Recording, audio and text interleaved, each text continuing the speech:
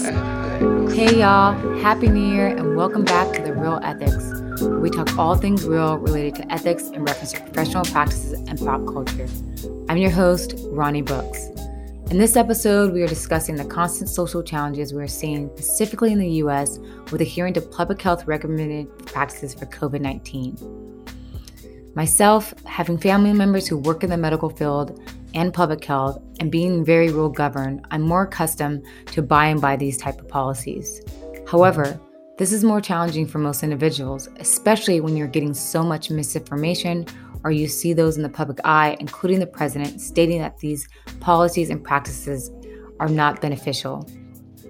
In addition, history has shown that abuse of institutional power by the government and medical sciences, which have manipulated public health information and engaged in so many unethical practices in the past, creating distrust in health policies and public health research. We saw this in the Tuskegee study from 1932 until 1972, which was a blatant violation of biomedical principles do no harm, respect for autonomy, and justice of treatment, by not treating the syphilis of Black American subjects and failure to obtain consent. And other studies like the sexually transmitted diseases and inoculation research in Guatemala from 1946 to 48, which had similar effects on marginalized minority communities. This does not even include the many social inequalities and disparities we see in medicine when it comes to treating Black, Brown, and Indigenous and Asian communities. In specific geographic locations where people suffer from poverty and political exclusion.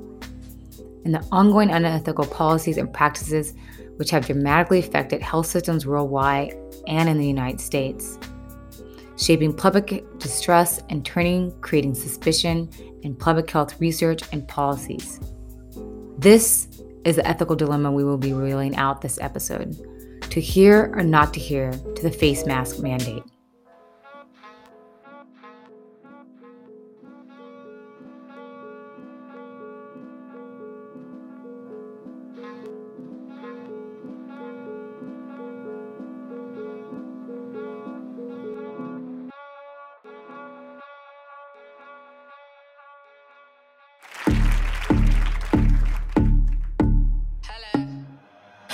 What's up, girl? Hello. What it do, baby? Hello. You got your mask on, trying to be safe. I can get lost in your eyes all day. FaceTime all night till we go to sleep. Just talking about everything. It's been a month, a week, and 3 days. And I want you in so many ways. But there's one thing getting in the way. I still ain't seen the bottom of your face. What's up with the bottom of your face? What it look like? Bottom of your face. What's up with the bottom of your face? Let me see it, baby. Bottom of your face. What's up with the girl? I love that mask, but for real, what's the demo? $1 million smile or a chin like Leno? It's strange, you by yourself looking like Bane. Ain't seen your whole face, but I know your dog's name. It's sick. How your max matches your fit? But do you got your teeth for teeny tiny lip? Won't shame what you look like, baby, let's go. Drop that mask to the muck. What's up with the bottom of your face? Show the bottom, baby. Bottom of your face. What's up with the bottom of your face? Like a fair ass. Been dating for long enough, girl. What's up with that? Hey, what's up with that? Hello. Boy, shut up. Yeah, we've been talking for a minute, but this dude want me maskless in a pandemic. He don't care about your health, he just wanna see you topless. Pulling up to his crib, swallowing his droplet. Hey, you wanna see the bottom of my face? Take your head off, show me how the head is shaped. Bitch, I bet money that hairline crooked. Cut the beard off and show me how that jaw look. Okay, y'all took this away, I ain't mean. Is he gonna say we shouldn't get vaccines? Oh, you probably think we also can't vote. No, I mean, yes, your body is your choice, your mind or your thoughts, your booty is your voice. Boy, stop. Y'all want a hot girl or not? They tryna catch corona for the wop. SNL skit, Bottom of Your Face, brings a comedic light of this dilemma. However, the severity of this virus warrants significant concern regarding public health-related practices of our communities. With record cases surpassing 20 million and 350 deaths alone in the United States, it is safe to say that this pandemic is real and is affecting the most vulnerable populations. So continue listening as we explore and discuss the dilemma of not being able to see who you're dating bottom lip because they're rocking that mask game so hard. and how this new social accepted fashion has created so many ethical discussions regarding people's rights, policing and shaming of others, and the increase of skeptics in this time of uncertainty of one's health and safety. In this episode, cover your face in the rise of skeptics, and let's reel it out. We are all familiar with the term skepticism. It is basically the idea that we should not consider anything as truth till it has been proven over and over again. In more technical terms, it is the view that we ought to be either suspicious of claims to epistemological truth or at least withhold judgment from affirming absolute claims to knowledge. However, skepticism along with misinformation and distrust can create so much chaos during a time of pandemic. We've seen this in 2020, with people taking upon themselves to shame or police others regarding face mask mandates. This may be as a concerned citizen who are doing their best to abide by public health recommendations, or those individuals who believe their rights are being violated by being asked to cover their face. Hi everyone, I work for Costco and I'm asking this member to put on a mask because that is our company policy. So either wear the mask and I'm not doing it because I woke up in a free country. Have a great day. So you're going to take this cart from me? Sir, have a great full day. Of stuff. You are no longer welcome here in our warehouse. You need to leave. Thank you very much. You put it on, I'll give you my card. He's going to take the card away because he's a bitch. There he is, walking away with all my stuff. There he goes. Because I'm not a These sheep. skeptic views are often not backed by factual or logical reasoning or additives of science, but the dismissiveness of wearing masks, the undermining of the public health policies by our elected leaders, as well as the fear of one's health or individual rights which are battling one another. If we look at the additives of science and philosophical doubt, which is the continuous questioning of the truthfulness and validity of all scientific theory and knowledge, we can see how certain groups of individuals are resistive to public health recommendations and mandates. However, people's different points of view of the pandemic have only fueled fire to misinformation. Philosophical doubt involves the use of scientific evidence before implementing a new practice, then constantly monitoring the effectiveness of the practice after its implementation. The good thing is that wearing face masks has been proven effective in slowing down spread of infectious diseases and viruses, which has been cited through history and an array of studies in pandemics like the Great Manchurian Plague of 1910 and influenza of 1918 and SARS of 2002. I mean, even some of our favorite characters wear face masks. Ooh, somebody stop me! Uh-oh. While there are heaps of studies supporting the effectiveness of masks and the practice of wearing masks and preventing the spread of diseases, there are also studies that dispute these findings and that look at physical properties such as cloth masks versus surgical masks, the reuse of these items, the frequency and effectiveness of cleaning them, and increased moisture retention, as well as whether or not any of these elements have an effect on infectious risk. Well, with all of us wearing different masks and some states issuing mandates, it only leads to more doubt and disdain of these policies by the public. It goes to question how everyone feels about this issue in regard to what is socially right or wrong and our concerns for the well-being of others, which is based on our own ethical judgments.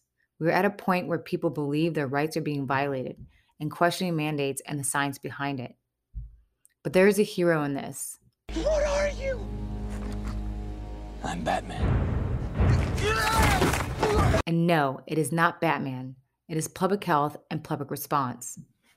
The purpose of public health is to protect and improve the health of people and their communities, which is achieved by promoting healthy lifestyles, researching diseases and detecting, and preventing and responding to infectious diseases. However, it's hard to do this if support is not provided for these agencies to be successful, and most importantly, when there is an ongoing cycle of distrust in health policy and behavior. It is important we dive into the issue of trust as a core ethical principle when discussing public faith and the practices of public health and medical research, especially within marginalized minority communities who suffer from poverty and political exclusion, which affects how information is presented and access to medical treatment and PPE. To further discuss this, I spoke with Public Health Representative Stephanie Moody-Geissler. Stephanie has a master's in public health from Columbia University in epidemiology and global health. For the past decade, she has been working for infectious disease surveillance, prevention, and control from mosquito-borne diseases in Florida to Ebola in West Africa. She currently works at an infection prevention unit at local hospitals. She has a podcast called The Pump Handle, where she discusses epidemiology and public health issues. I took upon myself to pose many questions on how information gets presented to one's community during a pandemic. And this is how our discussion went. Public health has just always been a fascination, even before I knew what public health actually was as a kid. I remember watching National Geographic specials on Ebola outbreaks in the early 90s and thinking, I want to do that. That's something I want to do. And then, being in school, going through college, finding out, it's not doctors necessarily that do this, or not just MDs. It's a whole field onto itself. Public health, I can get a master's in this. And once I found out that was possible, I was hooked. It's like the idea of doing health for the forest instead of the individual tree, making the biggest impact on health, is just something that is so important to me and really drives me. That's awesome. That's awesome. So I'm sure you have a lot to say, working within public health during this time of the pandemic. So, I want to pose a few questions, for you to provide your experience. What is the importance of and the ethical duty of public health to one's community? Well, it's right there in the title, public health. Public. It's not just about you. It's about caring for your community. It's about being part of society. It's fulfilling the social contract that you have with your neighbor, the kid down the street, the checkout, or the checker at the grocery store. It's on all of us to take care of each other, especially when it involves communicable infectious diseases. You have individuals talking about, it's my individual freedom and this and that. Sure, you have freedom to a certain extent, but there is the social contract. You can look at something like smoking. You can smoke all you want. Go for it. We know it's bad for your health. We know it's bad for other people's health. You can smoke all you want in your own home, but you can't smoke in a restaurant. You can't smoke on a plane. You can't smoke in a public enclosed area, because what you are doing as an individual impacts others. So when something stops only impacting you and impacts the community at large, that's when it becomes public. That's when it becomes beyond you, beyond your individual freedoms. And I think that that's something that not a lot of people know right now, or at least they might know it, but they don't really take it all in. It's not part of their own ethos. Yeah. And it needs to be. We need to be better. We need to be better for ourselves and for our community, for our society. In general, shaming and cancel culture, it's been shown not to work in public health. It is something that we've seen over and over and over again. And instead of changing behavior, sometimes it enforces behavior or encourages people to hide behavior. So it's important, I think, more than shaming, to educate. Continue to educate. Just continue to have the facts out there. Not telling people, well, you're a horrible person, so I'm going to post your picture on Instagram or whatever and say that you're not a masker. Well, maybe you can talk to that person. Some people you can't get through completely. There are people that are stuck in their ways, but I think we do need to chip away at that as much as possible. And that might mean not just you talking to them, but trying to get other people in, their inner circle, their community, people they look up to also have the facts out there, stop the misinformation, and have the science speak for itself. Yeah, it's interesting too. I like how you said that too, because when I see cancel culture, or I see, there's so many clips, and like the clips we played within this episode of, just the shaming of people who are wearing masks getting shamed, and the people who aren't wearing masks getting shamed. The bullying and of shaming, it's like to the extreme. Like, that's not how we communicate with each other. Like, there's got to be an approach where we're educating each other and learning about people's behavior, their patterns. And there's a reason why people are engaging in certain behaviors, or why they have this belief that masks aren't, effective, because it's being presented by the people up top. So I really think that we need to focus on risk reduction or harm reduction. Yes. It works wonders in a lot of other areas of public health, such as drug use, HIV, a lot of other areas. Focusing on harm reduction and risk reduction, I think, is the way to go. It's like, okay, you don't want to wear a mask, that's fine. Well, actually, I shouldn't say that. It's not fine. Clearly, science says it's not.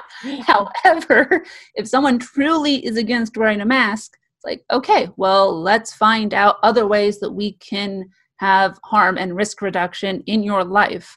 I'm sure that you and some of your listeners have seen the Swiss cheese model for public health.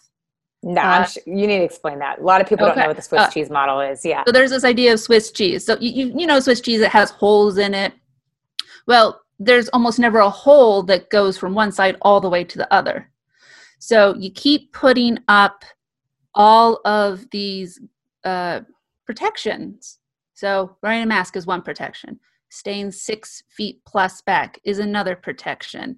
You just keep putting these protections up, and the more you follow, the less likely that something's going to get all the way through. So one of them might fail. We know that, vaccines aren't 100%, masks aren't 100%, nothing's 100% like that. But the more you have up, the better it is to prevent transmission. Yeah. So if we can work on building a better Swiss cheese model for everybody, then, that might work. How does ethics play a role in the delivery of health-related messages to specific communities? Because that is a big concern. There's a lot of distrust across geographical locations due to poverty, due to access. So how does ethics play a role in the delivery of this information within specific communities? So first off, I think that with this pandemic, there has been a crisis in communication from the top down.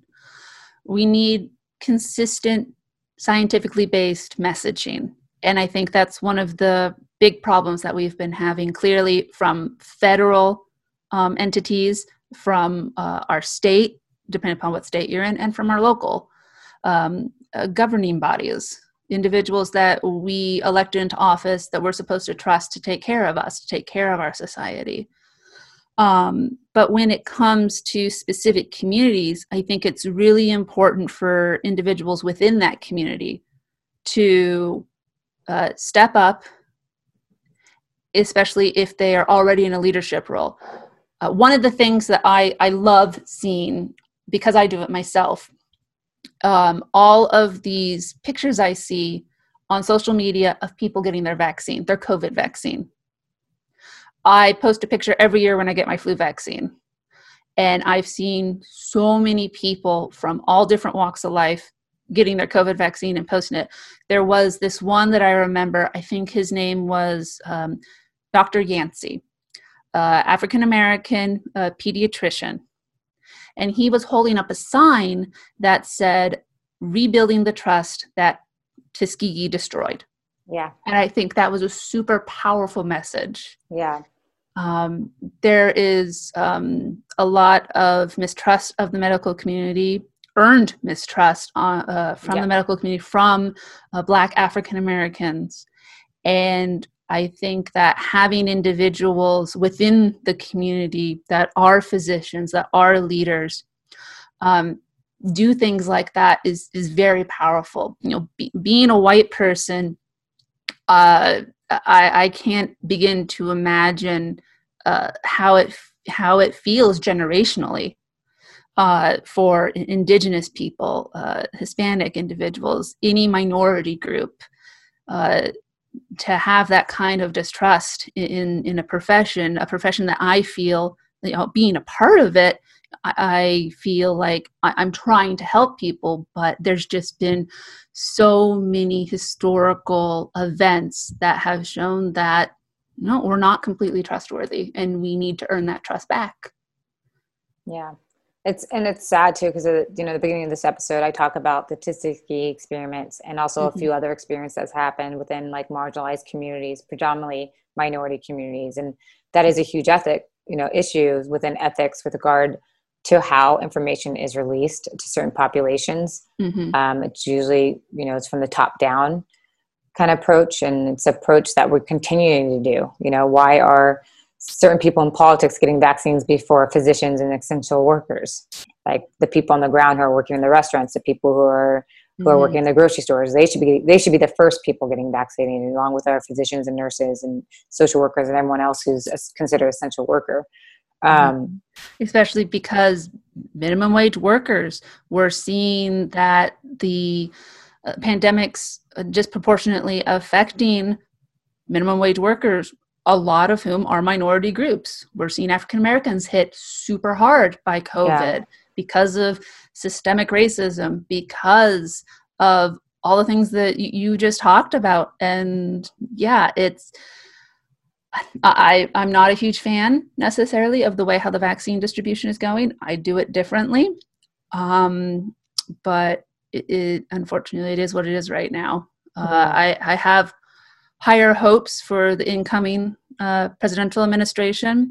I know that he is trying to communicate as president-elect that he's going to prioritize vaccination. I believe that in the first 100 days, he wants 100 million people vaccinated. That's almost a third of the country. So that would be great. We need a better delivery system. But if we can get better communication, more transparent, more open communication coming from the top, I think it's going to help. Skepticism, unfortunately, is something that's always been around. And skepticism, it can be healthy. It is healthy. I enjoy myself being a skeptic of things. But when you talk about skepticism, speech impediment, yay. It's real.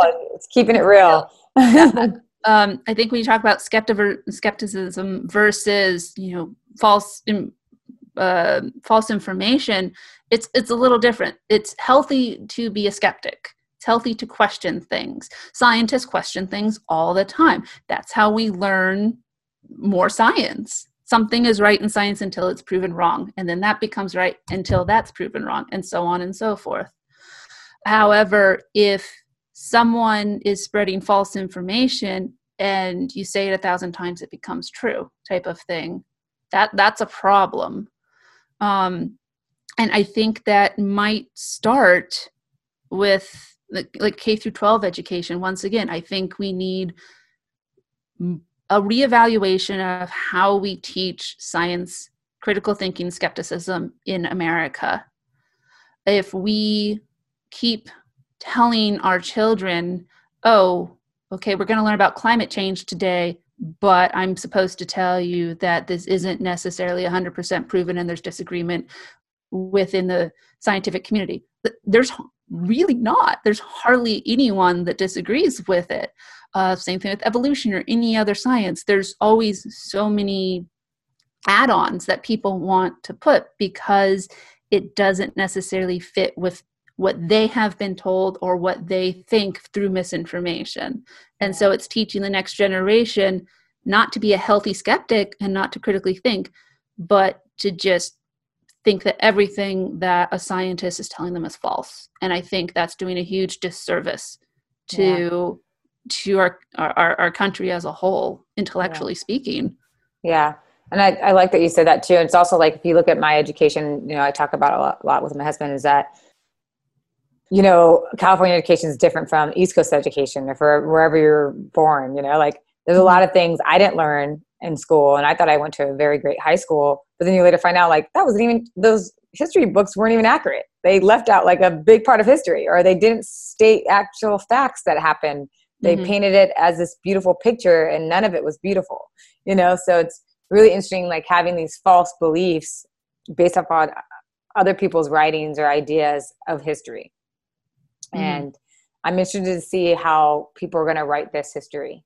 And I hope, yes, I hope that people write it correctly so that we can learn from our mistakes, because there are so many mistakes to be learned from within this pandemic, and how we're rolling out, the various mass, public policies and health policies to ensure that everyone's going to be okay going forward.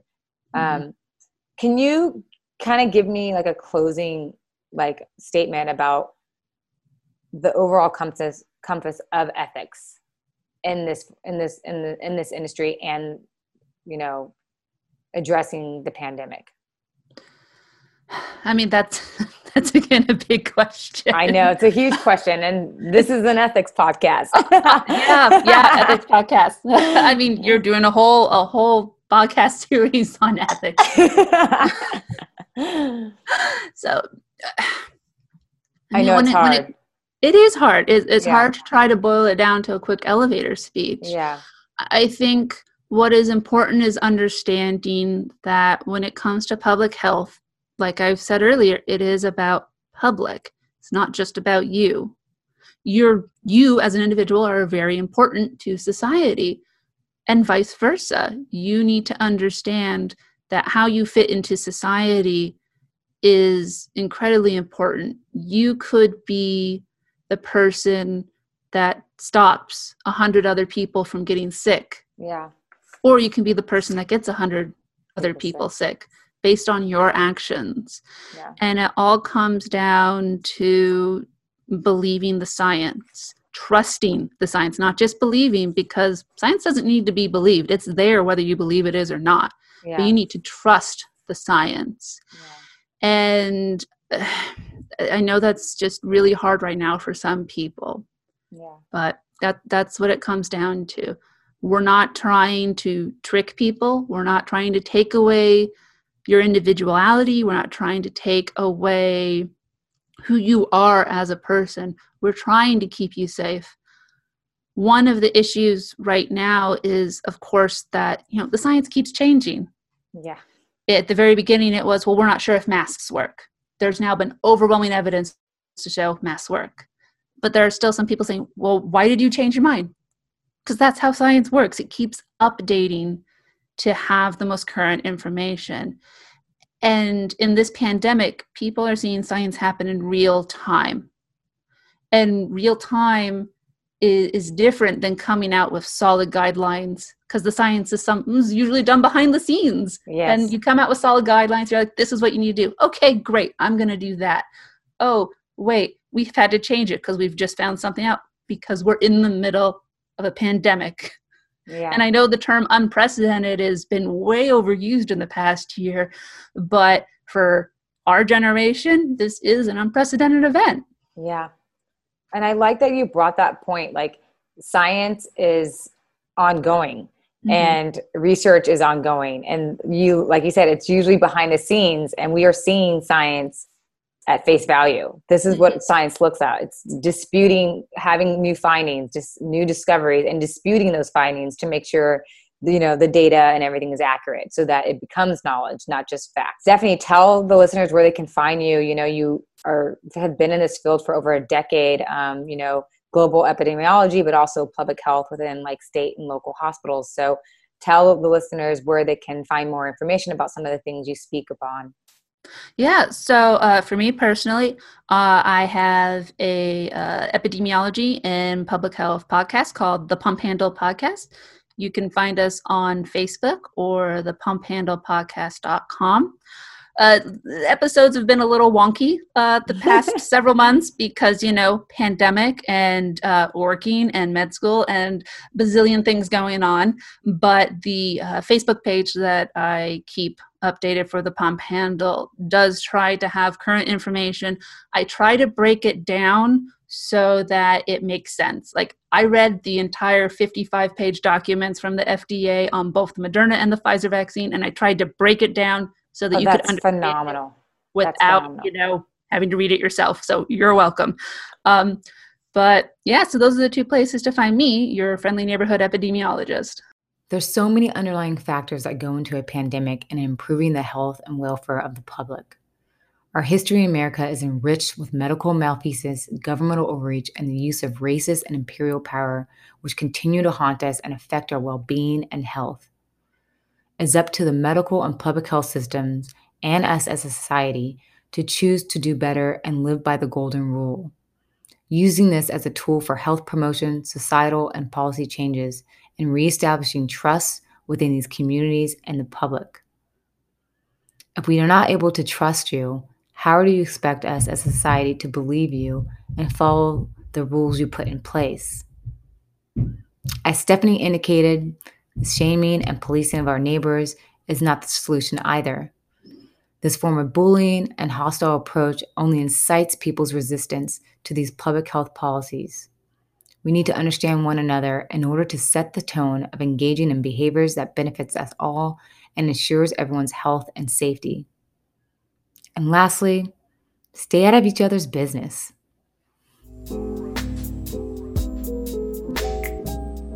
Thank you for listening, y'all, and please tune in next Friday for our upcoming table read. If you like what you're hearing and would like to continue ruling out ethical dilemmas with us, please subscribe to the podcast and leave a review. We're working on our website, so pretty soon you'll be able to leave a message and send us information regarding episodes you might or topics you might want to talk about. We'd love to hear from you. And once again, that's a wrap. Y'all want a hot girl or not?